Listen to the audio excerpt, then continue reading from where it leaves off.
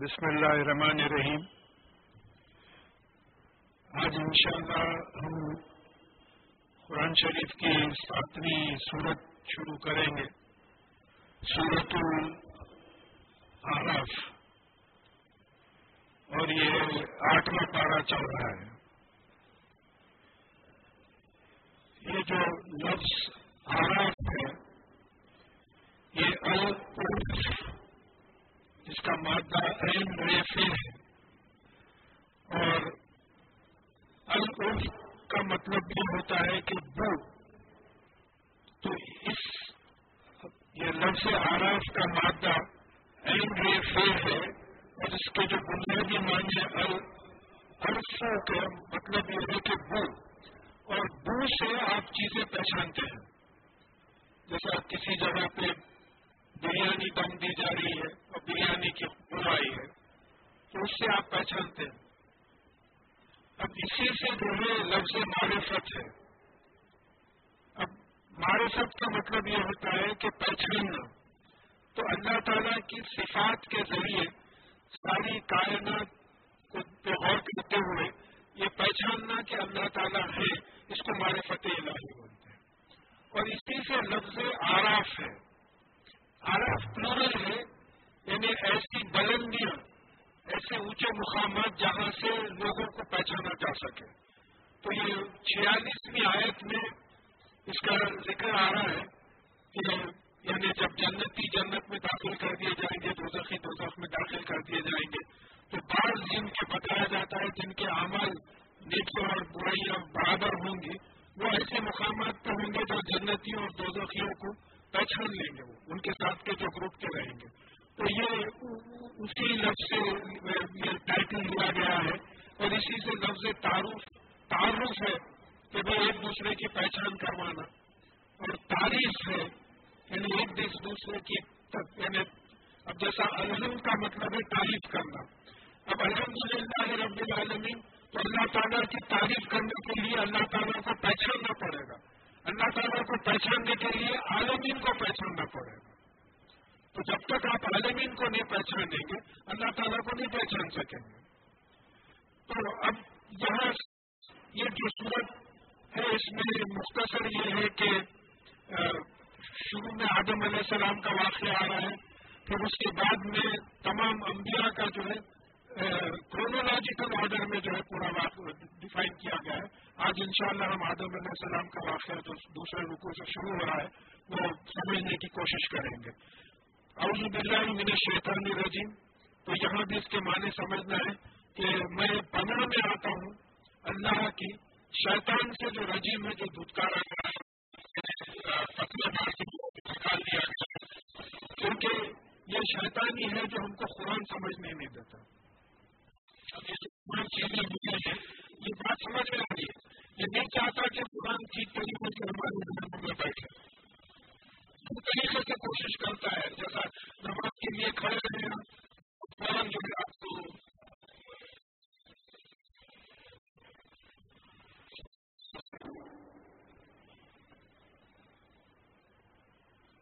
تو آرزو کا مطلب یہ ہے کہ میں پناہ میں آتا ہوں. آئی سیک دا پروٹیکشن آف اللہ تعالیٰ فرام دا ڈیول، یعنی جو دھتکارا گیا ہے اس کے پناہ میں آتا ہوں، کیونکہ اب اللہ کے یعنی کلام شروع کرنا ہے. اور بسم اللہ الرحمن الرحیم اس سے پہلے بھی بات یاد آئی ہے کہ بی کا مطلب بی اسم اللہ، اللہ کے نام کے ساتھ. رحمان، قرآن سے یہ بات ثابت ہوتی ہے کہ رحمان کی صفت ایسی ہے کہ اللہ تعالیٰ فائدہ پہنچاتے ہیں. یعنی ہم اب اللہ تعالیٰ کا کلام شروع کرنے جا رہے ہیں جو فائدہ پہنچانے والے ہیں اور رحم کرنے والے ہیں. یہ فائدہ کیوں پہنچا رہے ہیں؟ ہم پہ رحم کر کے فائدہ پہنچا رہے ہیں. اعوذ باللہ من الشیطان الرجیم. بسم اللہ الرحمن الرحیم. الف لام میم صاد. اب یہ حروف مقطعات ہیں، ان کو ذرا اس انٹرپریٹیشن کو سمجھنے کی اچھی کوشش کرنا کہ یہ حروف مقطعات ہیں، انہیں خطا کیے ہوئے، ان کے معنی سوائے اللہ تعالیٰ کے کسی کو نہیں معلوم. پھر بھی ایک حدیث میں بات آئی ہے کہ قرآن کا ہر حرف پڑھنے سے 10 نیکیاں لکھی جاتی ہیں. قرآن کا ہر حرف پڑھنے سے 10 نیکیاں لکھی جاتی ہیں، اور اس میں مثال دی گئی ہے الف لام میم کی، کہ الف کے 10 نیکیاں، لام کے 10 نیکیاں اور میم کی 10 نیکیاں، اور الف لام میم کے معنی ہم کو نہیں معلوم ہے۔ تو یہاں یہ معلوم ہوا ہے کہ قرآن سمجھنے، ہم قرآن پڑھتے کیوں ہیں؟ شروع کی آیات میں ہم کو سمجھ میں آئے گا کہ ہم قرآن پڑھتے اس لیے کہ اس کو سمجھیں، سمجھتے اس لیے کہ اس پہ عمل کریں۔ تو یہ جو پروسیس ہے قرآن کے نازل کرنے کا، اللہ تعالیٰ کی یہ شان ہے کہ آپ پڑھنا شروع کریں، ابھی بسم اللہ الرحمن الرحیم پڑھیں، اس کے ایک ایک حروف کی 19 حروف ہیں، اس میں 19 حروف کی 19 into 10 190 کیا مل گئی آپ کو؟ قرآن شریف کا پاٹ ہے بسم اللہ الرحمن الرحیم، تو خالی آپ بسم اللہ الرحمن الرحیم پڑھیں تو 190 نیکیاں آپ کو لکھ دی گئی۔ اب اس کے بعد میں آپ قرآن سمجھنے کی کوشش کر رہے ہیں، جو اٹک اٹک کے پڑھتا ہے، اٹک کے پڑھنے کا کیا مطلب ہے؟ عرب تو اٹک کے نہیں پڑھے گا، اس کی مادری زبان ہے۔ اٹک کے پڑھنے کا مطلب یہ ہے کہ جو سمجھ کے پڑھنے کی کوشش کرتا ہے تو وہ سمجھنے کے لیے جو محنت کرتا ہے اس کی نیکیاں ہیں۔ تو ہے ایسا آپ بتا دیا 20 نیکیاں ہیں۔ پھر اس کے بعد میں کہا گیا کہ اب جو عمل کی نیت سے پڑھتا ہے تو نیت کا اجر ہو گیا، اور جو پھر عمل کرتا ہے تو پھر ہر نیکی کا 10 نیکیوں سے لے کے 700 نیکیوں تک جو ہے اس کا اجر لکھا گیا ہے۔ تو یہ ہے قرآن شریف کا جو ہے، یعنی برکت بابرکت کتاب جو ہے، اس طریقے سے نیکیاں ملٹیپلائی کی جاتی ہے۔ اب پہلی آیت میں یہ حروف مقطعات آ گئے، اس کے معنی ہے۔ اب یہاں یہ بات یاد رکھنا ہے کہ کہیں ایسے حروف مقطعات کو ذکر کا ایشو نہیں بنایا گیا کہ بھی آپ الف لام میم الف لام میم الف لام میم پڑھو، آپ کو جو ہے 90 نیکیاں ہوں گی، ایسی بات کہیں نہیں ہے۔ یہاں ایک اصول بتایا گیا ہے کہ بندہ جب اللہ تعالیٰ کا غلام جب اس کی کتاب لے کے بیٹھتا ہے تو پڑھنا جب شروع کرتا ہے تو ہر حرف جو پڑھتا ہے اس کو 10 نیکیاں لکھی جاتی ہے۔ اس کے بعد آگے بڑھتا ہے کہ کتاب انزل الیک، یہ کتاب ہے، یہ قانون کی کتاب ہے جو آپ پہ نازل کی گئی ہے۔ اب انزل میں ایک بات سمجھنا ہے کہ نزولاً طرفے کو بھی کہا گیا ہے کہ اوپر سے نیچے نازل ہونا، جبرائیل علیہ السلام کے ذریعے یہ کتاب رسول اللہ صلی اللہ علیہ وسلم کے قلب پہ اتاری گئی، یہ اوپر سے نیچے نازل ہونا وہ بھی ہے، اور پھر یہ طرفے کا بھی سینس آیا، نزول من غفور الرحیم، قرآن میں یہ بات آئی۔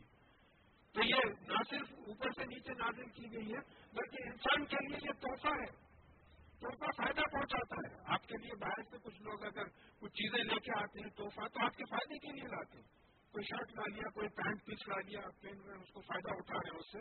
تو یہ قرآن کی کتاب ایسی ہے جو تحفے کے طور پہ اللہ تعالیٰ نے آپ پہ نازل کی ہے، فلا یکن فی صدری کا حرج منہ، تو اس کی وجہ سے آپ کے سینے میں کوئی حرج نہ ہو، کوئی تنگی محسوس نہ ہو کہ بھی ایسا بڑا کلام پہنچانا ہے مجھے، یہ تنگی محسوس نہ ہو اس کی وجہ سے، کیونکہ پہنچانے کا تو اللہ تعالیٰ کا ذمہ ہے، ہدایت دینا، راستہ بتانا یہ اللہ تعالیٰ کا ذمہ ہے۔ رسول کا انما علیکم البلاغ علینا الحساب، آپ کا کام صرف پہنچا دینا ہے، ہمارا کام حساب لینا ہے۔ آپ ان کے اعمال کے، ان کی نیتوں کے جو ہے آپ ذمہ دار نہیں ہیں۔ تو آپ کے دل میں یہ قرآن شریف کی وجہ سے کوئی حرج پیدا نہ ہو، کوئی تنگی، کوئی تکلیف آپ محسوس نہ کریں۔ قرآن نازل کرنے کا مقصد بتایا جا رہا ہے لتنذر بہ وذکریٰ للمؤمنین، تاکہ آپ اس کے ذریعے لوگوں کو چوکنا کریں اور مومنین کو نصیحت کریں۔ دیکھیے بڑی امپورٹنٹ ایک ہی پیس ہے، لتنذر بہ، وہی الفاظ ہیں، تاکہ آپ اس کے ذریعے لوگوں کو چوکنا کریں۔ مطلب یہ ہے کہ دوزخ سے ڈرانا، جنت کی امید دلانا، یہ صرف قرآن کے ذریعے کیا جائے اور کوئی کتاب کے ذریعے نہیں کیا جائے۔ فذکر بالقرآن من یخاف وعید، قرآن کے ذریعے نصیحت کیجیے ان لوگوں کو جو میرے ڈرانے سے جو ہے ڈرتے ہیں۔ اب ہمارے پاس ایک طریقہ بن گیا ہے، کچھ بزرگوں کے واقعات سنا دیے، کر دیے، اس سے آپ سبق لینے کی کوشش کریں، قرآن کو چھوڑ دیے۔ لیکن اس سے پہلے میں اینالائز کر کے بتایا کہ رسول اللہ صلی اللہ علیہ وسلم کے زمانے میں جو تبلیغ ہوتی تھی صرف قرآن کے ذریعے ہوتی تھی، حدیث کی بھی بات نہیں آتی تھی کیونکہ رسول اللہ صلی اللہ علیہ وسلم تھے۔ آپ کے مثال کے بعد قرآن بھی آیا، حدیث بھی بولنے لگے لوگ، قرآن کا پرسنٹیج کچھ کم ہوا۔ صحابہ کا جو دور تھا، صحابہ کے دور کے بعد تابعین کا جو دور آیا، تو قرآن بھی بولے، حدیث بھی بولے، نے صحابہ کے بھی واقعات سنانے لگے اپنے تقاریر میں، قرآن کا پرسنٹیج اور کم ہو گیا. اس کے بعد میں تابعین کے واقعات سنانے لگے، قرآن کا پرسنٹیج اور کم ہو گیا. اب بعد اسلام کے نام پہ تقاریر ہوتی یا قرآن اور حدیث کا ذکر ہی نہیں ہوتا، قرآن اور حدیث کی ایک آیت کوٹ نہیں کرتی اور نام اسلام کا جو ہے جلسہ ہو رہا ہے، اس میں ادھر ادھر کی باتیں، پولیٹیشینس کے نامہ لے رہے ہیں، یہ لے رہے ہیں، وہ لے رہے ہیں، رسول اللہ صلی اللہ علیہ وسلم کی قرآن کی بات نہیں ہوتی. تو یہاں میں اس کو اسٹریس اس لیے کر رہا ہوں کہ ہم لوگ جتنی محنت دوسرے کتابوں کے ذریعے پہنچانے کی کوشش کرتے دین کو، اس کی 10% محنت اگر قرآن پہ کر لیتے تو آج 100% انشاءاللہ ہمارا نتیجہ نکلتا تھا. ہم قرآن کو چھوڑ دیے، قرآن کو پڑھتے نہیں. اب آگے دیکھیے وہ ذکر للمومنین، اور تاکہ یہ مومنین کے لیے نصیحت ہو. مومنین جو ہے جنت کے راستے پہ آئے، اس کے ذریعے اتبعوا ما انزل الیکم من ربکم، تمہارے پالنے والے مالک کی طرف سے جو نازل ہوا ہے اس کی اتباع کرو. یہ پلورل ہے، دیکھیے اتبعوا پلورل ہے، ما انزل الیکم من ربکم، تمہارے پالنے والے مالک کی طرف سے جو تم پہ نازل کیا گیا ہے اس کی اتباع کرو. اتباع کرنے کا کیا مطلب ہے؟ اتباع کرنے کا مطلب ہے پیروی کرنا، فالو کرنا،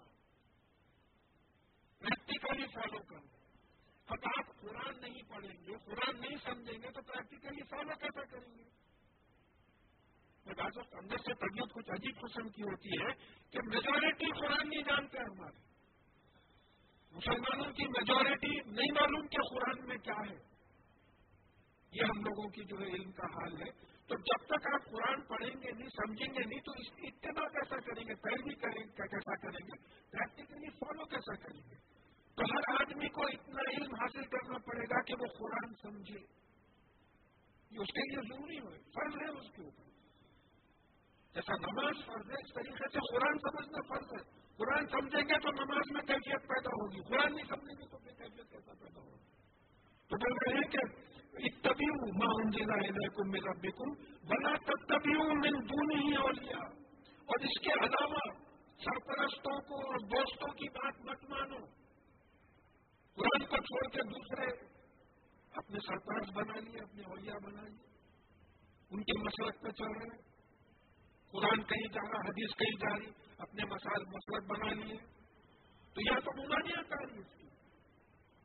بولے کہ اللہ تعالیٰ کو چھوڑ کے دوسروں کو اولیاء مت بناؤ، دوسروں کو اپنا سرپرست، اپنا گارڈین مت بناؤ. اللہ تعالیٰ کو چھوڑ کے اللہ تعالیٰ کی کتاب کی اتباع کرو. قلیلا ما تذکرون، اور تم بہت کم ہے جو تم نصیحت حاصل کرو. اللہ تعالیٰ خود ہم کو سرٹیفکیٹ دے. اس کے دو معنی ہو سکتے ہیں کہ تم بہت کم نصیحت حاصل کرتے ہو، یا یہ کہ تم میں سے بہت کم لوگ ہیں جو نصیحت حاصل کرتے ہیں. دونوں باتیں بالکل کریکٹ. کتنی نصیحت حاصل کر رہے ہیں ہم لوگ، کتنا قرآن پڑھ رہے ہیں. وہ کم من قریۃ اہلکناھا فجاءھا باسنا بیاتا وهم قائلون، اور کتنی بستیاں ایسی تھیں کہ ہمارا عذاب ان کے اوپر ایسے وقت پہ آیا جبکہ وہ سو رہے تھے یا دوپہر کے وقت آرام کر رہے تھے. آپ دیکھتے چلے جا رہے ہیں سونامی کا کیا ہوا، سو رہے تھے لوگ.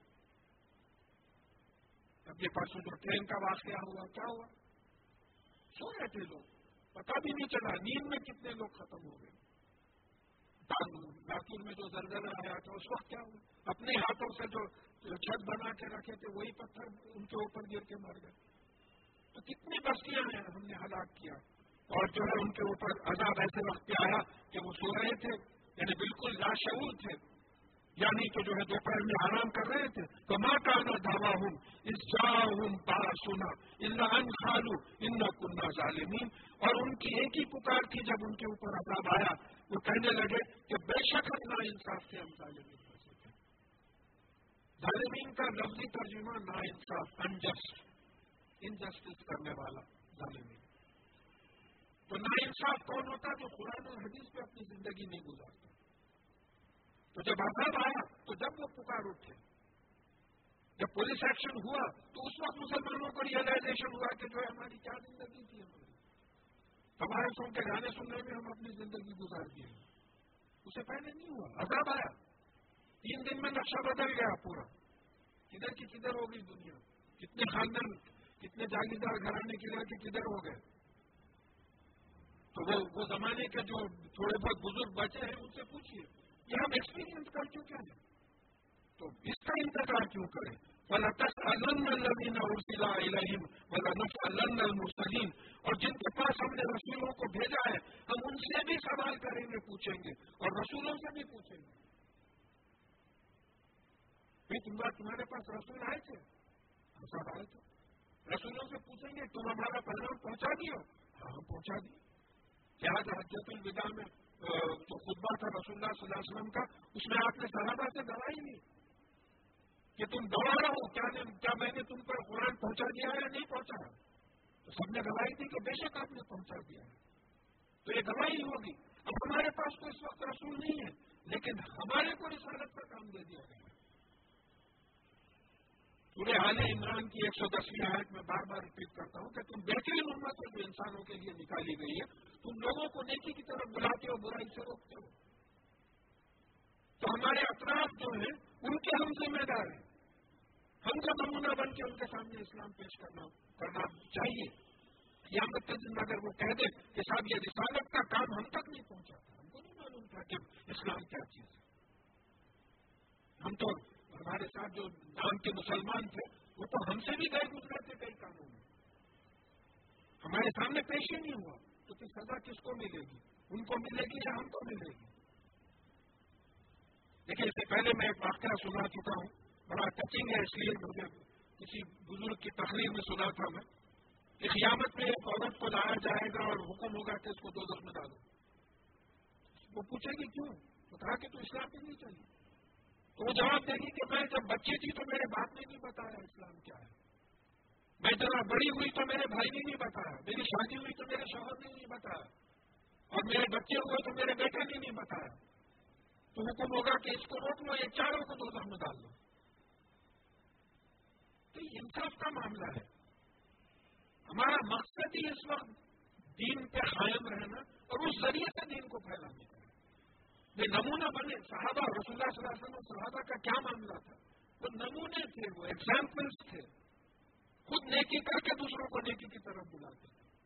تو وہ یہ سوال ہوگا ان سے، فَلَنَخُصَّنَّ عَلَيْهِمْ بِعِلْمٍ وَمَا كُنَّا غَائِبِينَ، اور ہم بیان کریں گے اپنے علم سے، اور ہم کبھی غائب نہیں تھے۔ ہم کو علم ہے رسولوں نے کیا پیغام پہنچایا اور لوگوں کی طرف کیا پیغام پہنچا، کس نے پیغام پہ عمل کیا، کس نے عمل نہیں کیا، اس کا علم ہم کو ہے، ہم غائب نہیں تھے۔ We were never absent، اس وقت موجود نہیں۔ اب آپ ریئلائز نہیں کر رہے تو کیا کریں گے؟ فرشتے بھی موجود ہیں، اللہ تعالیٰ کا کلام پڑھا جا رہا ہے، اللہ کا ذکر ہو رہا ہے، فرشتے بھی موجود ہیں، تمام گواہی دینے والے ہیں۔ یہ لوگ تھے، یہ مختلف خاندانوں سے ایک جگہ جمع ہوئے تھے آپ کی خاطر، جنت کی خاطر، دوزخ کی خاطر، بڑی لمبی حدیث ہے۔ تو ہم کبھی غائب نہیں تھے۔ اب قرآن سے اس کا ثبوت یہ ملتا، سورہ بقرہ کی 115ویں آیت ہے، اینما تولوا فثم وجہ اللہ، تم جس طرف پلٹو اس طرف اللہ تعالیٰ کی توجہ ہے، اللہ تعالیٰ کا اٹینشن۔ سورہ مجادلہ، تم میں سے 3 بات نہیں کرتے چوتھا اللہ تعالیٰ ہوتا ہے، تم میں سے 5 بات نہیں کرتے چھٹا اللہ تعالیٰ ہوتا ہے۔ اللہ تعالیٰ انسان کے دل اور اس کے بیچ میں آ جاتے ہیں، اللہ تعالیٰ انسان کی رگے جان سے قریب ہے۔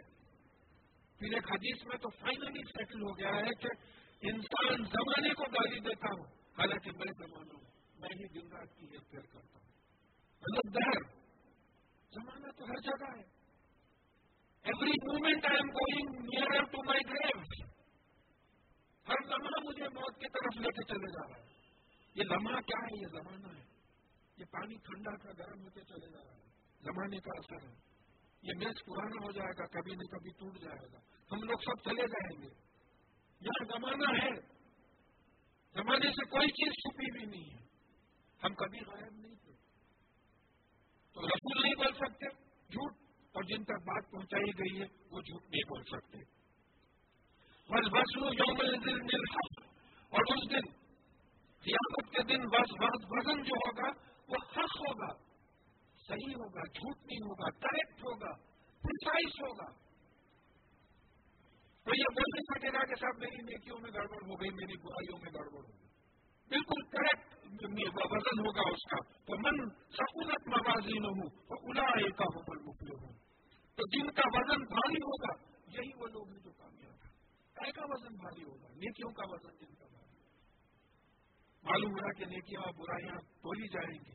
جن کے نیکیوں کا وزن زیادہ ہوگا وہ کامیاب ہوگا.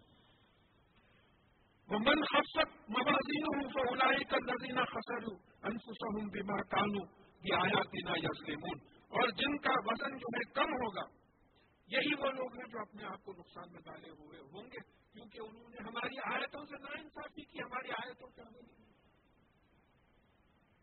اب آپ سوچ کے دیکھیے، آپ خود جائزہ لیجیے کہ بھائی ہماری نیکیاں زیادہ ہے یا گناہ زیادہ ہے. صبح سے شام تک زندگی کا انالیسس کریے. کتنا وقت اللہ تعالیٰ کی یاد میں گزرتا ہے. کوئی 5 وقت کی نماز پڑھتا ہے تو ہماری نماز 5-5, 10-10 منٹ کی نماز، چلیے ایک آدھا گھنٹہ نکال لیجیے، ختم ہو گیا. 24 آورز میں سے 1 گھنٹہ نکال لیجیے. 23 آورز جو ہے غیر اللہ کے اس میں گزار رہے ہیں. پھر وہ رسول اللہ صلی اللہ علیہ وسلم صحابہ کا کیا مزاج تھا کہ یہ 5 نمازیں تو ہوتی تھی، پھر رات بھر جو ہے قرآن کی تلاوت ہو رہی ہے، نمازیں ہو رہی ہے، تہجد ہو رہی ہے. ابھی کوئی بات ایسی نکلی تھی تو جنگ احد میں زخمی ہو کے واپس آ رہے، اطلاع آئی کہ جو ہے وہ دشمن پلٹنے کا اندیشہ ہے، تو زخمی کیفیت میں پورے صحابہ جو ہے ان کا تعاقب کرنے رسول اللہ صلی اللہ علیہ وسلم کے ساتھ نکل گئے. اور ہمارے پاس تھوڑی سی تکلیف اگر مزاج خراب رہا تو بولتے رہے نہیں کیا لگا. تو یہ جو وزن ہوگا یہ نیکیوں اور برائیوں کا وزن ہوگا. نیکیاں پھر اللہ تعالیٰ کا کیا نظام ہے، ایک نیکی پہ 10 اجر، 700 اجر بغیر حساب، ایسا دیکھ کے نوازا ہے اللہ. اور بدی کے بارے میں بولے کہ جتنی برائی ہو اتنا ہی جو ہے اس کو نقصان پہنچے. تو یہ نقصان کیوں اٹھائے گے، اپنے آپ کو نقصان میں کیوں ڈالیں گے؟ اس لیے کہ یہ ہماری آیتوں سے ناانصافی کرتے تھے، ہماری آیتوں پہ عمل نہیں کرتے تھے. وَلَقَدْ مَكَّنَّاكُمْ فِي الْأَرْضِ وَجَعَلْنَا لَكُمْ فِيهَا مَعَايِشَ. اور ہم نے تم کو زمین میں بسایا اور تم کو تمہارے لیے معاش کے ذریعے وہاں پیدا کیا. کیونکہ اللہ تعالیٰ ہی نے زمین بنائی، زمین میں رہنے کا تمام انتظام کیا، کھانا پانی وغیرہ، اور معاش کے ذریعے بنائے. اب معاش کے ذریعے دیکھیے آپ امپلائمنٹ کے چانسز کتنے فیلڈ میں امپلائمنٹ ہے.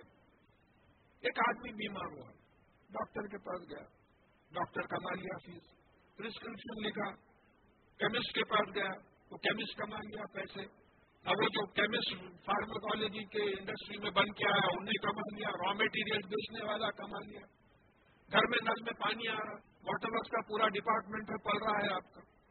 کئی واٹر ٹینکرز جو ہے ڈرائیورس پل رہے ہیں.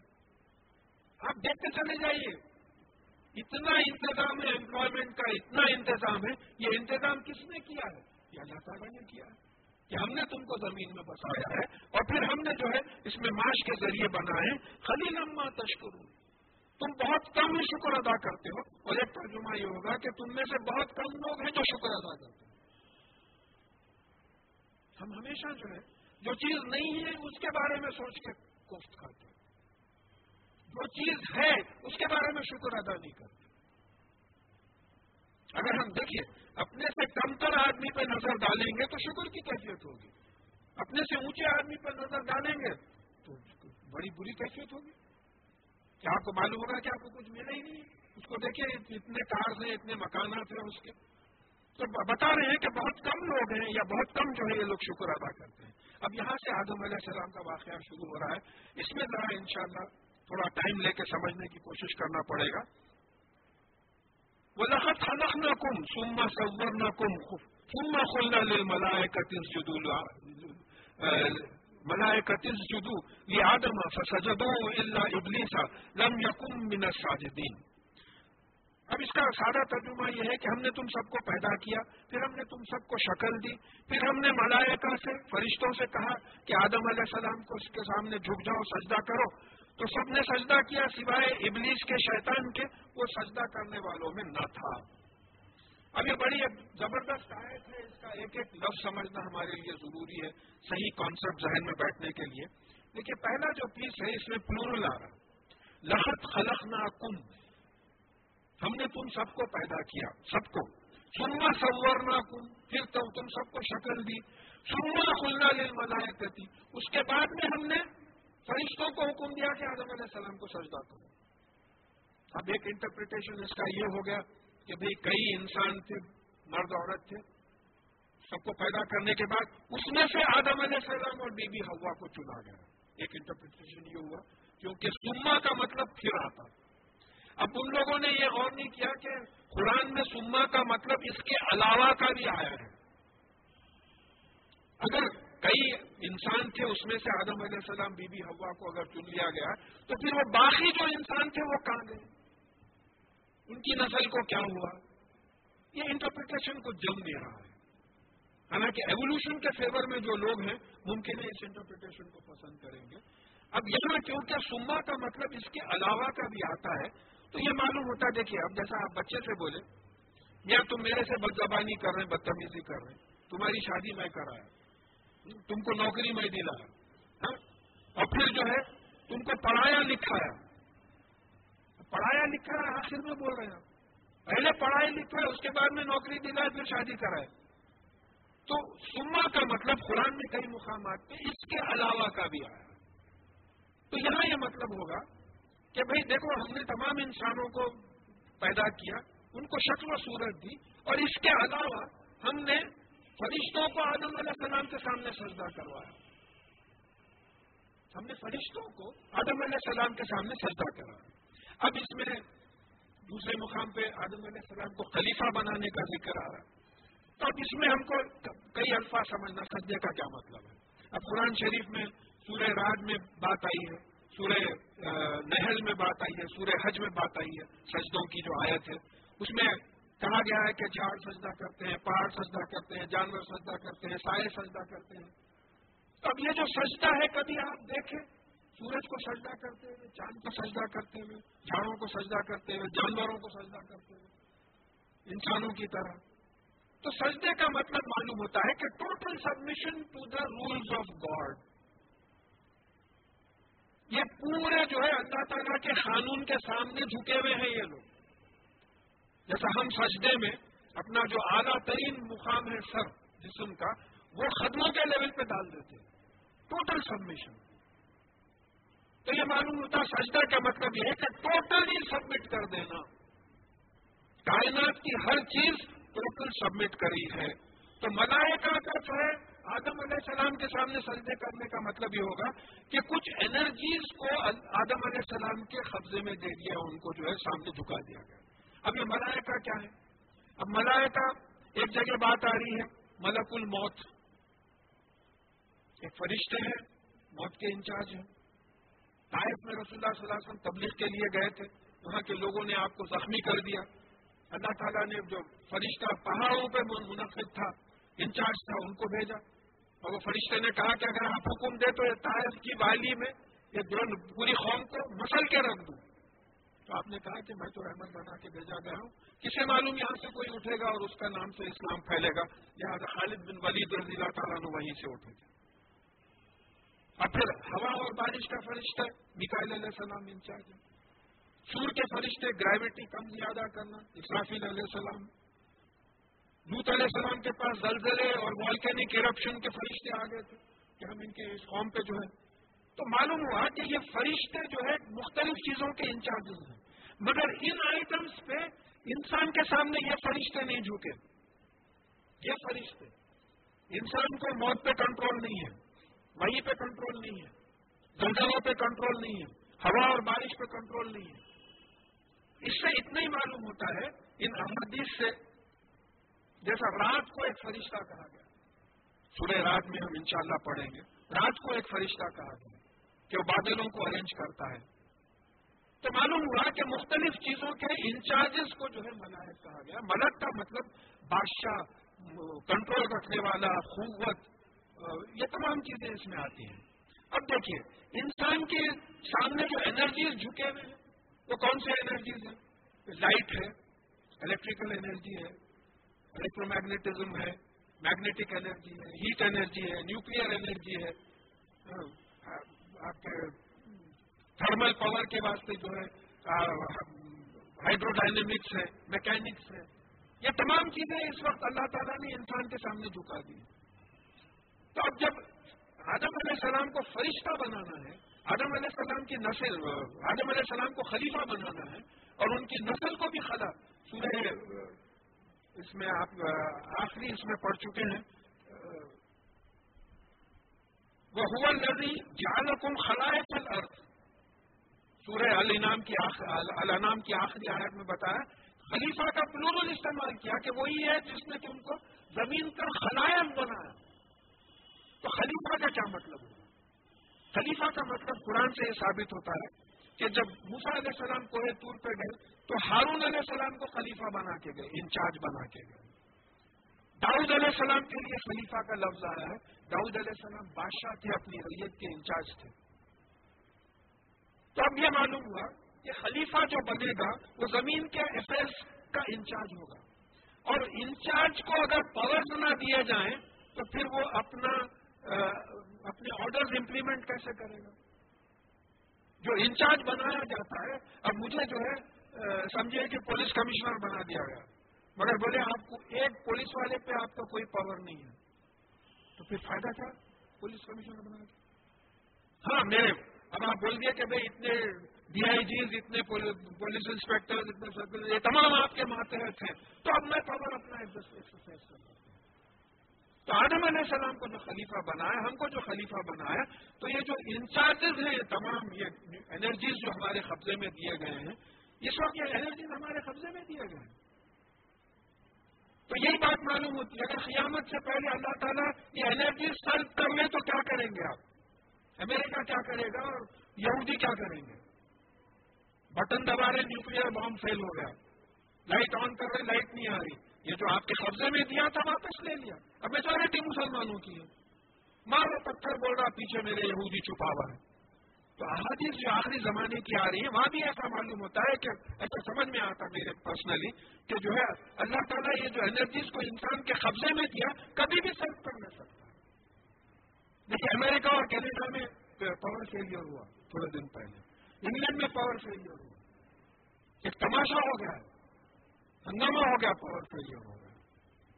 تو معلوم ہوا کہ یہ اللہ تعالیٰ کبھی بھی سرو کر سکتے ہیں. تو آدم علیہ السلام کو خلیفہ کہہ کے واسطے بنایا کہ اللہ تعالیٰ کا دین زمین میں امپلیمنٹ کریں، اس کا انچارج بنا. لیکن بات سمجھیے، سکھا کے بات یہ آتی ہے کہ ہم کو اللہ تعالیٰ نے زمین میں خلیفہ اس لیے بنایا کہ ہم اللہ تعالیٰ کے دین کو قرآن کے ذریعے امپلیمنٹ کریں، رسول اللہ صلی اللہ علیہ وسلم کی سنت کے ذریعے امپلیمنٹ کریں. یہ مقصد تھا. تو اب یہ ہمارے تمام جو ہے انرجیز ہمارے لیے دے دیے گئے ہیں.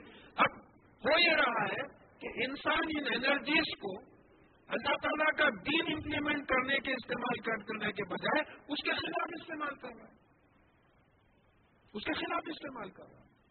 تو اس کی پوچھو بھی کہ تم جو ہے ہمارے جو انرجی تم تمہارے قبضے میں دی. جب دیکھیں اس وقت یہ انرجی اللہ کے راستے میں استعمال ہو رہی ہے، یہ پنکھے اللہ کے راستے میں استعمال ہو رہے ہیں، اس وقت لائٹ انرجی اللہ کے راستے میں استعمال ہو رہی ہے.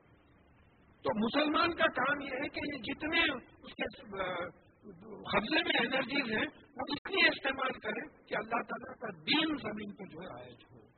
تو یہ سمجھ میں آتا ہے کہ پھر ہم نے ملائکہ سے کہا کہ آدم علیہ السلام کے سامنے جھک جاؤ، یعنی مطلب یہ ہے کہ جو انرجیز کے انچارج تھے وہ آدم علیہ السلام کے قبضے میں چلے جاؤ. تو سب جھک گئے سوائے ابلیس کے. ابلیس نہیں جھکا، شیطان. اور دیکھیے اب یہ شیطان جو ہے ملائک میں نہیں تھا.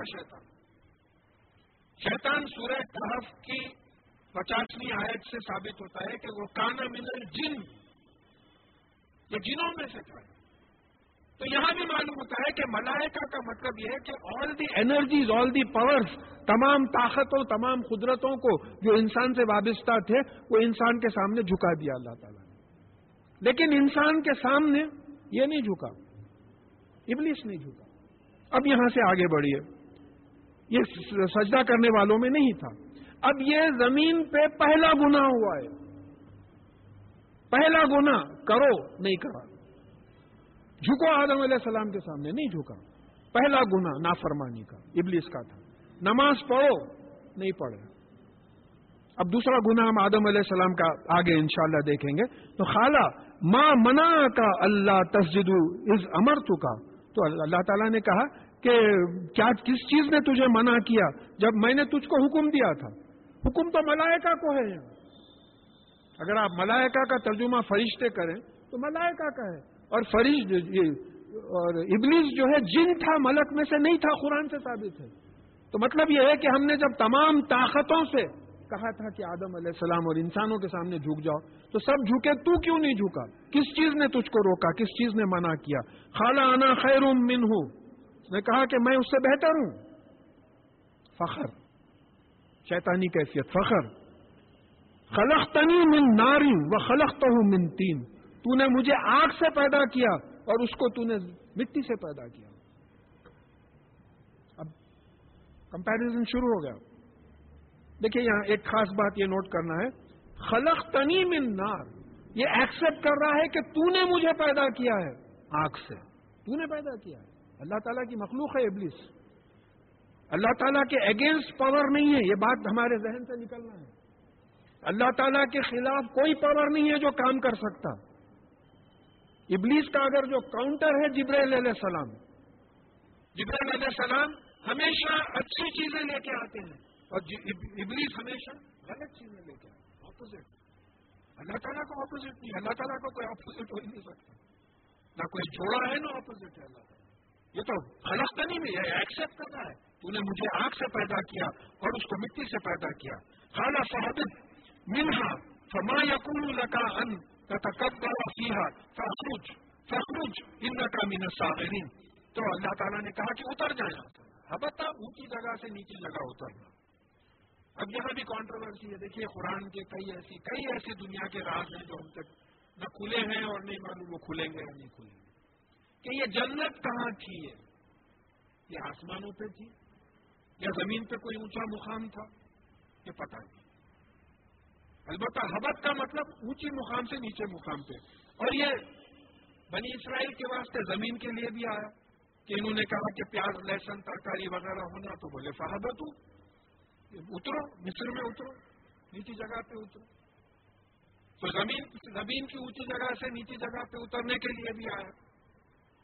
تو اب یہ راز ہے جو ہم کو نہیں معلوم کہ یہ جنت کہاں ہے. اچھا پھر تو کہا کہ یہاں سے اتر جا، یہاں تکبر جائز نہیں ہے. اور پھر اس کا اپوزٹ کیا ہے؟ انک من الصاغرین. اب تو جو ہے بالکل صغیر، چھوٹا ہو گیا. اکبر بڑا، اصغر سب میں چھوٹا. تو اپنے آپ کو بڑا سمجھ رہا ہے، تو سب میں چھوٹا ہو گیا. لہذا تکبر شیطانی عمل ہو گیا. اور پھر ایک حدیث میں بات آئی ہے کہ جس کے دل میں رائی برابر تکبر ہوگا وہ جنت میں داخل نہیں ہوگا. تو تکبر نہیں ہونے کا ہے. تکبر میری چادر ہے، اس پہ کوئی قدم نہ رکھے. اللہ تعالیٰ تکبر کر سکتے ہیں، متکبر، کیونکہ اللہ تعالیٰ نے ہر چیز پیدا کی. ہم سب میں جتنا بڑا سائنٹسٹ لے لیجئے آپ، ٹیکنالوجسٹ لے لیجئے، سب اللہ تعالیٰ کی مخلوق ہے. وہ ایک ہمارے سائنٹیفک فیلڈ میں ایک جوک سناتے تھے کہ ایک وقت انسان جو ہے بہت کچھ سائنٹسٹ کودنے لگا، تو اللہ تعالیٰ بولے اچھا بول تو کیا کیا بنایا؟ اب انہیں وہ بنایا، ٹی وی بنایا، ٹیلی فون بنایا اور بے ہوش ہوگا. اتنے چیزیں بنایا ہے انسان، بول بول کے بے ہوش ہوتے گر گئے. پھر کھڑا کرے، پھر سائنٹسٹ بولا اب آپ بولو کیا بنایا؟ تو اللہ تعالیٰ مسکرا کے بولتے کہ میں تیرے کو بنایا ہوں. تو یہ بات ماننا ہے، حالانکہ یہ جوک ہے، لیکن یہ بات سمجھنا ہے کہ تعریف صرف اللہ کی الحمدللہ، انسان کی تعریف ہو ہی نہیں سکتی. تو یہاں تکبر کا سوال ہی نہیں پیدا ہوتا، وہ بھی جنت میں. تو بالکل ہی ذلیل و خوار ہو کے یہاں سے نکل جا. قال انظرنی الی یوم یبعثون، کہا کہ مجھے آپ مہلت دیجئے، یہ لوگ قیامت میں کھڑا کیے گئے جب تک. تو معلوم ہوا کہ شیطان کو علم تھا کہ ہمارا یہاں ٹیسٹ ہوگا اور قیامت میں ہمارا حساب کتاب ہوگا. شیطان کو علم تھا، تو اس نے اللہ تعالیٰ سے اجازت لی. بغیر اجازت کے نہیں ہوتا کوئی. اب مصلحت تھی، اجازت کیوں دیے؟ اگر شیطان نہیں ہوتا تو جنت ہی رہتے تھے. سیدھی سی بات، جنت سے نکلتے ہی نہیں تھے. شیطان نہیں ہوتا تو مصلحت ہے اللہ تعالیٰ کی، یہ بھی ایک راز ہے. ہم کتنے، ہماری عقل کتنی، جتنی بات سمجھ میں آئی بس اللہ تعالیٰ بٹھا دے اس کو ٹھیک طریقے سے. تو کہا کہ کالا انظرنی الی یوم یبعثون، کہ یہ جس دن اٹھائے جائیں گے حساب کا کتاب کے لیے، جب تک کے لیے مجھے مہلت دیجیے. قال انک من المنظرین، اللہ تعالیٰ نے کہا کہ ہاں تو مہلت دیا ہوا ہے، اجازت ملی اللہ اس کو شیطان کو بھٹکانے کی. اگر اجازت نہیں ملتی تو کسی مجال نہیں تھی کسی کو بھٹکانے کی. یہ مصلحت ہے. اور یہ انفارم کر دیا جا رہا ہے ہمارا، دیکھو یہ تمہارا دشمن ہے، یہ تم کو بھٹکائے گا. یہ بات آگے آ رہی ہے. قال انک من المنظرین قال فبما اغویتنی لاقعدن لهم صراطک المستقیم. کہا کہ کیونکہ تو نے مجھے راستے سے ہٹا دیا. اغوا کرنا، پرانے حیدرآباد میں ایک عورت کا اغوا ہو گیا، راستے پہ سے بھی اٹھا کے لے کے چلے گئے. کڈنیپ کرنا، راستے سے ہٹا دینا. اب یہ جو خلیفہ تھا، خلیفہ کا جو پوسٹ تھا، ہم سورہ بقرہ میں پڑھ چکے ہیں. کچھ فرشتوں کو کچھ امید تھی کہ بھئی ہم کو بنائیں گے خلیفہ. آپ ایسے کو خلیفہ بنا رہے ہیں جو خون ریزی کرے گا، فساد کرے گا. وہاں اعتراض کیے تھے، ان کو بھی امید تھی. یہ تین مخلوق ہیں، یہ انسان ہے مٹی کا بنایا ہوا، یہ ملائک ہے نورانی مخلوق ہے، اور یہ جن ہے نار کی آگ کی مخلوق ہے. اب یہ تینوں کو امید لگی ہوئی تھی. آدم علیہ السلام کو بنا دیا تو ہوا یہ کہ اس کو راستے سے ہٹا دیا خلافت کے. اللہ تعالیٰ نے شیطان کو خلافت کے راستے سے ہٹا کے انسان کو خلیفہ بنا دیا. تو کیونکہ تو نے مجھے راستے سے ہٹا دیا، میں یقیناً تیرے سیدھے راستے پر بیٹھوں گا، جنت کے راستے پہ آ کے بیٹھوں گا. میں بھی لوٹوں گا ان لوگوں. تو مجھے خلافت کے راستے سے ہٹا دیا ہے تو میں بھی لوٹوں گا ان کو. کس طریقے سے؟ ثم آتینہم من بین ایدیہم ومن خلفہم وعن ایمانہم وعن شمائلہم. تو میں ان کے سامنے سے آؤں گا، ان کے پیچھے سے آؤں گا، ان کے سیدھے طرف سے آؤں گا، ان کے بائیں طرف سے آؤں گا اور ان کو بھٹکاؤں گا. یہ اجازت لے رہا ہے اور اس کو اجازت مل رہی ہے. یہ ولا تجد اکثرہم شاکرین، اور تو اکثر کو شکر کرنے والا نہیں پائے گا. لیکن چیلنج ہے، شکر کرنے والے بڑے خوش قسمت ہیں. تو میجورٹی کو نہ شکر پائے گا. اللہ تعالیٰ اوپر ہی بول دیا قلیلا ما تشکرون. اسی چیز کو یہاں دہرایا جا رہا ہے. یہ تھوڑے سے لوگ جو شکر ادا کرتے ہیں یا تھوڑا ہی جو شکر ادا کرتے ہیں وہ شیطان کے بھٹکانے کی وجہ سے ہے. شیطان ان کو اللہ تعالیٰ کی نعمتوں پہ نظر ڈالنے ہی نہیں دیتا. جو نہیں ہے اس پہ نظر ڈالتے، جو ہے اس پہ نظر نہیں ڈالتے. جیسا وہ بائبل کی ایک آیت کوئی کوٹ کرتے اکثر تقاریر میں کہ کسی نے گلا کیا اللہ تعالیٰ سے کہ جو ہے مجھے جوتا نہیں ہے. وہ نکلا راستے پہ تو دیکھا تو ایک آدمی ملا جس کا پیر ہی نہیں تھا. تو بھائی جوتا نہیں رہنے سے اور جوتا نہیں رہنا اور پیر نہیں رہنے میں دونوں کتنا بڑا فرق ہو گیا کہ اس کو شکر ادا کرنا چاہیے کہ میرے پاس خالی جوتا نہیں ہے، اس کے پاس تو بیچارے کے پاس پیر ہی نہیں ہے. تو یہاں بول رہا ہے کہ آپ دیکھیں گے کہ ان کی میجورٹی، اکثر کا مطلب کثیر کا مطلب نہیں ہوتا اور اکثر کا مطلب موسٹ، میجورٹی. ان کی میجورٹی ناشکری کرے گی. اب ہم کو شیطان کو کچلنے کے لیے سوچ سوچ کے شکر ادا کرنا چاہیے. اللہ تعالیٰ کی نعمتوں کو یاد کر کر کے دیکھیں. شکر کا مطلب سمجھنا ہے، شکر کا اپوزٹ سے سمجھیں. شکر کا اپوزٹ کفر ہے. کفر کا مطلب انکار کرنا، شکر کا مطلب ایکسپٹ کرنا، مان لینا. ہم شکر تھینک یو کے سینس میں لیتے ہیں، شکریہ ادا کرنے کے سینس میں لیتے، وہ بھی ایکسپٹ کر کے شکریہ ادا کرتے. اصل معنی جو شکر کے آتے ہیں وہ ایکسپٹ کرنا، ایکنالج کرنا، اللہ تعالیٰ کی رحمتوں کو مان لینا. یہ جو ہے شکر ہے. کہا کہ میجورٹی نہیں مانے گی. خالق رج منہا مذموما مدحورا. کہا کہ نکل جائے یہاں سے ذلیل اور دھتکارا ہوا ہو. اب جیسا ٹیچر غصے میں آ کے بچے کو بولتا get out of the class, تو کچھ ایسا سین ہے کہ جنت سے جو ہے اس کو نکال دیا گیا. لمن تبعک منہم لعلہم جہنم منکم اجمعین. اور تیری جو بھی اتباع کرے گا اور ان تمام کو اور تجھ کو میں جہنم سے بھر دوں گا. یہ بھی اللہ تعالیٰ دیکھ رہے ہیں. پورا قصل یہ ہے اس وقت ایگریمنٹ ہو گیا کہ جو بھی تیری اتباع کرے گا، جو بھی تجھ کو پریکٹیکلی فالو کرے گا، جو بھی تیری پیروی کرے گا، ان کو اور تجھ کو سب کو اجمعین ان تمام کو جو ہے میں جہنم بھر دوں گا ان لوگوں سے.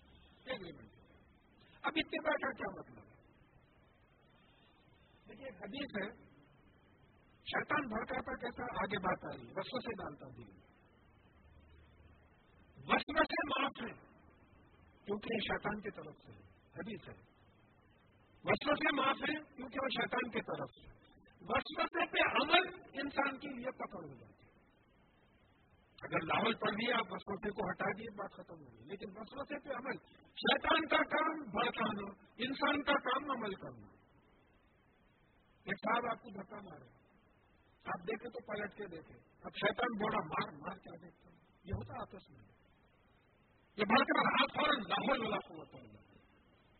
سمجھ جانا کہ بھی یہ شیطان نہیں ہوتا.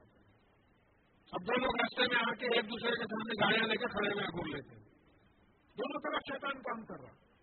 پوری ٹریفک جام ہو گئی ہے، خالی دونوں کو شیطان بھڑک رہا ہے تو پوری ٹریفک جام ہے. نہ انہوں مارنے کی ہمت ہے نہ انہوں مارنے کی ہمت ہے. بیلٹ کھولو، اترو نیچے، لڑو کرو، کیسے ہوتا ہے کچھ بھی نہیں، تماشا بنا کے کرا. اتباع کرنے کا مطلب یہ ہے کہ پریکٹیکلی فالو کرنا. اب وسوسوں کو کیسا پہچانیں گے؟ دیکھیے پورا نسخہ ہے قرآن.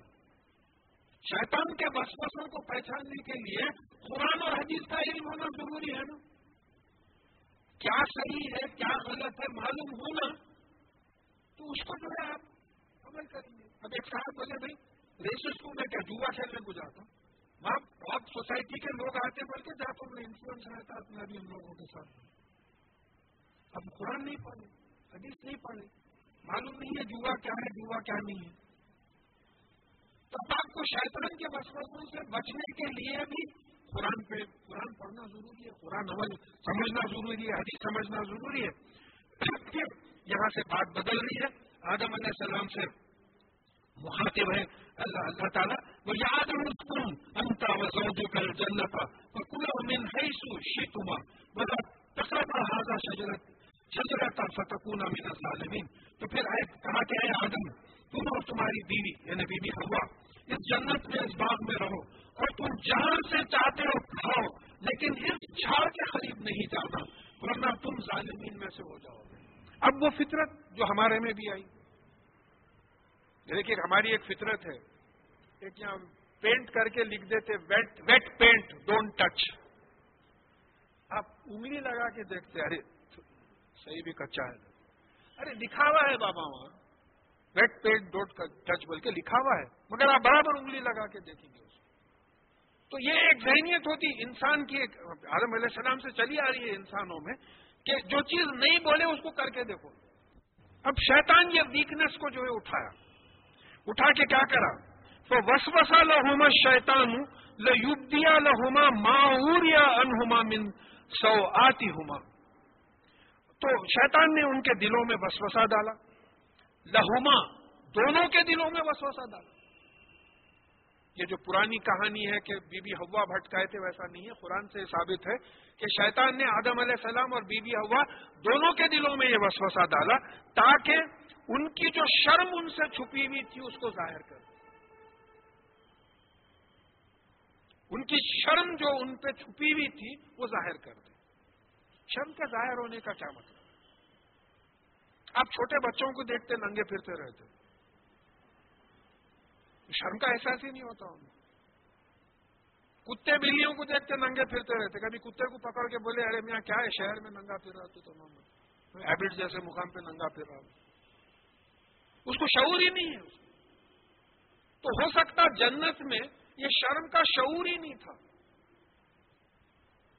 تو اب انہیں یہ دیکھ لیا کہ یہ ایک سیکس کی ایسی چیز ہے جس پہ میں ہنگامے کر دے سکتا ہوں. آج پوری دنیا بھری ہوئی ہے سیکس پہ. ٹی وی کھولیے ایڈورٹیزمنٹ دیکھ لیجیے، ٹوتھ پیسٹ کا ایڈورٹیزمنٹ، صابن کا ایڈورٹیز، ہر چیز میں دیکھ لیجیے سیکس ہی سیکس بھرا ہوا. یہ ہے قرآن. یہ 1450 برس پہلے آپ کو جو ہے اس سے آگاہ کیا جا رہا ہے. تو اس کو وسوسہ کیا وہ خالا. اب یہ بھڑکانے کی وجہ کچھ باڑا دینا نا بھائی، حیدرآباد کی زبان میں کچھ جو ہے بھڑکانے کے راستے کچھ باہر یہ تک آگے آدمی نہیں بڑھتا. خالا فَنَهَاكُمَا رَبُّكُمَا عَنْ هَٰذِهِ شَجَرَةٍ إِلَّا أَن تَكُونَا مَلَكَيْنِ أَوْ تَكُونَا مِنَ الْخَالِدِينَ.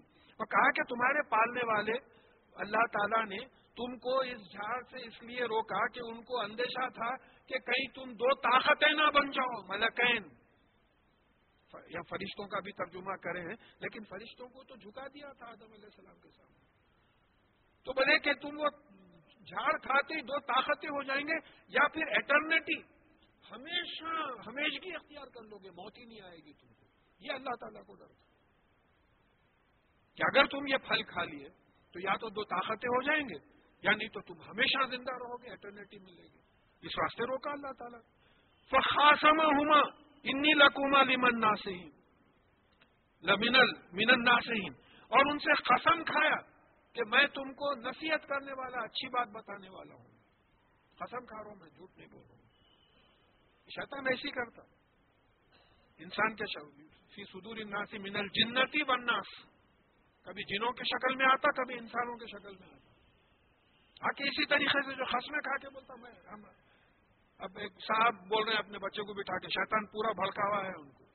دیکھو میاں یہ جو 4 بلڈنگاں ہیں، 10 گاڑیاں ہیں، یہ ایسا نمازاں پڑھ کے کمائے سو نہیں ہے. یہ میں قسم کھا رہا ہوں، محنت کر کے کمایا ہوں. قسم کھا کے بولتا بچے کو، وہ جو غلط باپ رہتا ہے. تو یہ قسم کھانا بھی ایک چیز ہے، اپنی بات پہ یقین. جھوٹا ہے، جھوٹا آدمی زیادہ قسمیں کھاتا. تو یقین دلانے کے لیے کہا کہ فَدَلَّاهُمَا بِغُرُورٍ، تو گرا دیا ان کو اپنے دھوکے سے. پھر یہاں دیکھیے غرور عربی میں جو ہے دھوکے کو بولتے ہیں، فخر کو نہیں بولتے. ہمارے پاس اردو میں اس کو فخر کے معنی میں. تو دونوں کو گرا دیا، دھوکے سے گرا دیا، دھوکہ دے کے گرا دیا. اب کیا ہوا؟ فَلَمَّا ذَاقَا شَجْرَةً بَدَتْ لَهُمَا سَوَاتُهُمَا وَطَفِقَا يَخْصِفَانِ عَلَيْهِمَا مِنْ وَرْقِ الْجَنَّةِ. تو جب انہوں نے اس جھاڑ سے کھایا تو ان کے سامنے ان کی شرمگاہیں ظاہر ہو گئی. اور وہ شرم کا جیسا ہی احساس ہوا، وہ جنت کے پتے توڑ کے اپنے اوپر جو ہے پتے جمانا شروع کر دیا. اس سے پہلے شرم کا احساس نہیں تھا، شرم ظاہر ہو گئی ان پہ. اب یہ ایک عجیب کنڈیشن ہو گیا. ایسے کنڈیشن میں جنت میں رہنا مشکل ہے. جنت تو بالکل معصوم لوگوں کے لیے ہے، گناہوں سے پاک. اس قسم کی بات وہاں ہونا ہی نہیں ہے. وَنَادَاهُمَا رَبُّهُمَا أَلَمْ أَنْهَكُمَا أَنْ تِلْكُمَا الشَّجَرَةِ. تو وہاں ان کے پالنے والے اللہ تعالیٰ نے پکارا اور کہا کہ کیا میں نے تم کو اس جھاڑ سے نہیں روکا تھا؟ کہ آدم علیہ السلام کو ڈانٹ ہو رہی ہے. اب آپ بچے سے بولتے دیکھو بھائی بارش ہوئی، بارش میں مت جاؤ، نزلہ ہو جائے گا، بخار آ جائے گا. وہ بچہ بک کے آگے بخار آتا بول تو میں بولا نہیں تھا تم کو بچ جاؤ، سنتے نہیں، میری بات نہیں سنتے. تو اللہ تعالیٰ کی بات سننے کے بجائے شیطان کی بات سن لی. اب یہ ہیریڈیٹی ہے، you just can't help it. Heredity ہے، آدم علیہ السلام کی اولاد میں سے ہے، یہ آ رہا ہے. لیکن اللہ تعالیٰ قرآن نازل کرے دیکھو یہ تمام چیزوں سے رکنے کے لیے. یہ تو ہوگا تمہارے میں، تمہاری خصلت میں ہے. یہ شیطان تم سے بھی جو ہے قسمیں کھائے گا، تم کو بھی بھٹکائے گا، انسان کی شکل میں آئے گا، جنوں کی شکل میں آئے گا. مگر تم اگر قرآن پڑھو گے، سمجھو گے، اس پہ عمل کرو گے تو جیسا ابراہیم علیہ السلام کو نہیں بھٹکا سکا، وسوسے ڈال کے ابراہیم علیہ السلام کو بولا یہ کیا کر رہے ہیں آپ، اولاد کی قتل کر رہے ہیں. جو 3 مقامات پہ شیطانوں کو کنکری مارتے وہ ارکان حج میں شامل ہو گئی. اتنی بڑی بات، اتنی بڑی سیکریفائس تھی، نہیں بھٹکا سکا. تو وسوسوں سے انہی کو بھٹکاتا جو اس کے بھٹکانے میں آتا ہے. پھر وَأَخُلْ لَكُمَا إِنَّ الشَّيْطَانَ لَكُمَا عَدُوٌّ مُبِينٌ. اور میں نے تم سے کہہ دیا تھا کہ دیکھو شیطان تمہارا عدو مبین، کھلا ہوا دشمن ہے. چھپا ہوا دشمن الگ بات ہے. دیکھیے ایک بات ہے، میں اکثر یہ بات کو ریپیٹ کرتا ہوں. کوئی آپ کی پہچانت میں کوئی صاحب آ کے بول دیں کہ صاحب ذرا آپ ان سے بچتے رہیے، وہ آپ کے بارے میں کچھ اچھے خیالات نہیں رکھتے، آپ کو نقصان پہنچانا چاہتے. تو ایک دوست کی بات پہ آپ ہمیشہ ان سے چوکنا رہتے. یہاں آپ کو پیدا کرنے والا بول رہا دیکھو یہ عدو مبین ہے، کھلا ہوا دشمن ہے تمہارا، لیکن ہم کو یقین نہیں آ رہا. وہ دشمن کی بات سن رہے ہیں اور خالق کی بات نہیں سن رہے، جو پیدا کیا ہے اس کی بات نہیں سن رہے. تو کہا اب یہاں دیکھیں، یہ بڑی خاص بات ہے، یہ ہماری فطرت میں بھی اللہ کے فضل سے آ گئی ہے. شیطان جب حکم کی نافرمانی کرے، اس کو جھکو بولے تھے، اللہ تعالیٰ نہیں جھکا، یہ پہلا گناہ تھا. آدم علیہ السلام سے دوسرا گناہ سرزد ہوا، مت کرو بولے تو کرے، یہ جھاڑ کے قریب مت جاؤ بولے تو گئے. تو معلوم ہوا کہ گناہ کی دو ہی کیٹیگریز ہیں. ایک گناہ وہ ہے جو کرو بولے نہیں کرے، نماز پڑھو بولے نہیں پڑھے. ایک گناہ وہ ہے جو مت کرو بولے، شراب مت پیو بولے شراب پیے. دو ہی کیٹیگریز ہیں. قرآن میں آپ پورے انالائز کر لیجیے، احکامات دو ہی قسم کے، ڈوز اور ڈو ناٹس. اب شیطان کیا کرا؟ شیطان نافرمانی کر کے بحث کرنے لگا اللہ تعالیٰ سے. یہ پوائنٹ کو نوٹ کیجئے، یہ بھی ہماری خصلت میں ہے، ہیریڈیٹری. شیطان کیا کر رہا تھا کہ نافرمانی کر کے اللہ تعالیٰ سے بحث کرنے لگا. میں آگ سے پیدا کیا گیا، انہیں مٹی سے. آدم علیہ السلام کیا کرے؟ بحث نہیں کرے، توبہ کرے. قال ربنا ظلمنا انفسنا. تو آدم علیہ السلام اور بی بی حوا بولے کہ ہمارے پالنے والے مالک، ہم نے اپنے آپ پہ ظلم کیا ہے. آپ کے احکامات کے خلاف جا کے ہم نے اپنے آپ پہ جو ہے ظلم کیا. وَإِن لَّمْ تَغْفِرْ لَنَا وَتَرْحَمْنَا لَنَكُونَنَّ مِنَ الْخَاسِرِينَ. اور اگر آپ نے ہمارے گناہوں کی سزا سے ہم کو نہیں بچایا اور ہم پہ رحم نہیں کیا تو ہم بے شک نقصان اٹھانے والوں میں ہو جائیں. تو شیطان میں اور آدم علیہ السلام میں یہ فرق ہو گیا کہ شیطان گناہ کر کے اللہ تعالیٰ سے بحث میں مبتلا ہو گیا، انسان گناہ کر کے توبہ کیا، استغفار کیا. لہذا ہمارے میں بھی یہ کیفیت ہے، اندر سے کانشنس پرک کرتا، ضمیر ملامت کرتا، ارے ایسا نہیں کرنے کا تھا، یا اللہ آپ معاف کر دیجیے. بڑی خوش قسمتی ہے جن میں یہ کوالٹی آدم علیہ السلام کی آ گئی. ربنا ظلمنا انفسنا وان لم تغفر لنا وترحمنا لنكونن من الخاسرین. بے شک ہم نے اپنے آپ پہ ظلم کیا ہے، اور اگر آپ ہمارے گناہوں کی سزا سے ہم کو نہ بچائیں اور ہم پہ رحم نہ کریں تو بے شک ہم جو ہے نقصان اٹھانے والوں میں. تو اب یہ معلوم ہوا کہ شیطانی جو گناہ ہوتا ہے، شیطان کرتا، ملامت نہیں کرتا، کرو بولے نہیں کرا. انسان کا کیا ہوا؟ مت کرو بولے کرا، لیکن نافرمانی کرنے کے بعد مغفرت کی دعا کی، اللہ تعالیٰ سے اپنے گناہ کو معاف مان لیا کہ میرے سے غلطی ہوئی ہے. تو اس چیز کو ہم اپنے آپ کے اوپر جو ہے وہ اچھالنے کی کوشش کریں. خالہ بتو بعضکم لبعض عدو. اب اللہ تعالیٰ نے کہا کہ اب اترو یہاں سے، یہ پلورل ہے. یہ احبتو سنگولر میں آیا شیطان کے لیے، آدم علیہ السلام بی بی حوا کے لیے ڈیول سینس میں آیا، یہاں پلورل آیا کہ تم سب کے سب اترو یہاں سے. آدم علیہ السلام بی بی حوا شیطان اترو. غرض کیا ہوئی؟ بعضکم لبعض عدو. تم ایک دوسرے کے دشمن ہو گئے. ایک پیس کو لے لیجیے آپ اس وقت اینالائز کرنے کے واسطے. تم ایک دوسرے کے دشمن ہو گئے. شیطان کا کام کیا ہے؟ آپس میں دشمنی ڈالنا. بلا کہ شیطان جو ہے تم کو جوے اور شراب کے ذریعے اللہ کے ذکر سے روکتا ہے، آپس میں دشمنی ڈالتا ہے. دشمنی کیا ڈالتا ہے؟ تیرا مال میرے پاس، میرا مال تیرے پاس. وہ کوئی دوستی ہوئی، پورے دوستہ مل کے بیٹھ کے جوا کھیل رہے ہیں، ہر ایک کی نیت یہ ہے کہ اس کا مال میرے جیب میں آ جائے. یہ دوستی بولتے ہیں. اس سے بڑھ کے دشمنی اور کیا ہوگی؟ بہتر ہے آپ پکڑ کے گلا دبا کے پیسے لے لو، ہوگا اتنی دیر کائی کو بیٹھ کے کھیلتے بھی رہو. تو یہاں یہ بات سمجھنا ہے کہ شیطان انسانوں میں دشمنی ڈالتا ہے. انسان میں آپس میں دشمنی ہے. اس کا ثبوت World War I, World War II، امریکہ کا عراق پہ حملہ، امریکہ کے افغانستان پہ حملہ، یہودیوں اور عرب کا جو ہے فلسطین میں جھگڑا، ہر جگہ لے لیجیے آپ. کمیونل رائٹس، ساس بہو کا جھگڑا، ننند بھاوج کا جھگڑا، بھائی بھائی کا جھگڑا، باوا بیٹے کا جھگڑا، جائیداد کے لیے آپس میں لڑ لے رہے، مر لے رہے.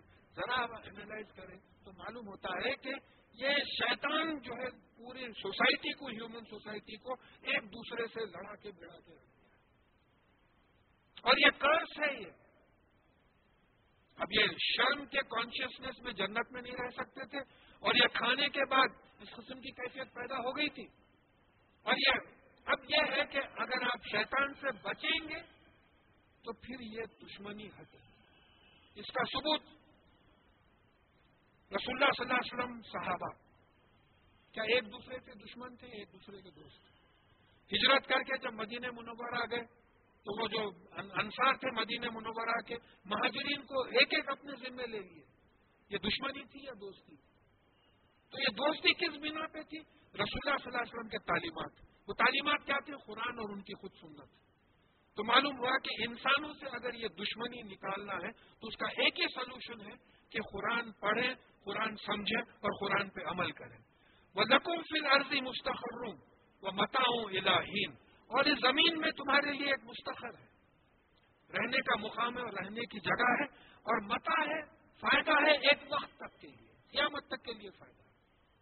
ہر ایک کو دیتے ہیں. بعض ڈکارا لے کے کھاتے ہیں، بعض تھوڑا کھا لیتے ہیں جتنا ملا، لیکن ہر ایک کے لیے اللہ تعالیٰ فراہم کرے. رزق چل رہا ہے. اب 6 بلین پاپولیشن ہے، 6 بلین منہ بھرتے ہیں، سب کے پیٹ بھرتے ہیں. اور کتنے بلین چلے گئے، کتنے بلین آنے والے ہیں نہیں معلوم. تو ان کا مستقر ہے زمین تمہارا رہنے کی. اب یہ نہیں معلوم کہ جنت آسمان پہ تھی، وہاں سے اتارا تینوں کو، یا یہیں کوئی ایسا باغ تھا جو اونچے مقام پہ تھا وہاں سے اتارا. یہ ایک راز ہے. بس اللہ تعالیٰ اگر کھول دے تو بات کھل جائے. تو زمین میں تمہارا جو ہے رہنے کا مقام اور وقت ہے، اور ایک فائدہ ہے ایک حق تک. خالا فیہا تحیون، تم یہی زندہ رہو گے. اب یہ زندگی کیا ہے؟ ٹیسٹ ہے. دیکھیے بات آ گئی کہ ہم نے زمین اور آسمان پیدا کیا تاکہ تم کو آزمائے. ہم نے زندگی اور موت پیدا کی تاکہ تم کو آزمائے. ہم نے تم کو دیکھتا سنتا بنایا تاکہ تم کو آزمائے. ہم نے تم کو نطفہ امشاط سے پیدا کیا تاکہ تم کو آزمائے. تو یہ جو حیات ہے یہاں اب آزمائش. اب جنت سے نکل گئے، اب جنت میں آنا ہے تو یہ ٹیسٹ پاس کرو اور واپس آؤ. جنت سے نکال دیے گئے. اگر شیطان کے وسوسے میں نہیں آتے تو جنت میں رہتے تھے. اب آ گئے وہ ہمارا سوال نہیں ہے، وہ اللہ تعالیٰ کا معاملہ ہے کہ کس سے پوچھے گا، کس کو اس کا کچھ سزا دے گا. ہمارا معاملہ یہ ہے کہ یہاں تم جنت میں واپس جانا چاہ رہے ہو تو پھر یہ ٹیسٹ ہے. یہ قرآن اور حدیث کو اپنی زندگی میں امپلیمنٹ کرو تو کامیاب ہوگے، جنت میں داخل ہوگے. وہ فیہا تموتون، اور یہی تم مرو گے. تم یہی مرو گے اور کہیں نہیں مرو گے. وہ منہا تخرجون، اور پھر یہیں سے نکالے جاؤ. یہیں سے تم جو ہے نکالے بھی جاؤ. تو یہاں اس کے بعد میں بنی آدم سے جو ہے خطاب ہے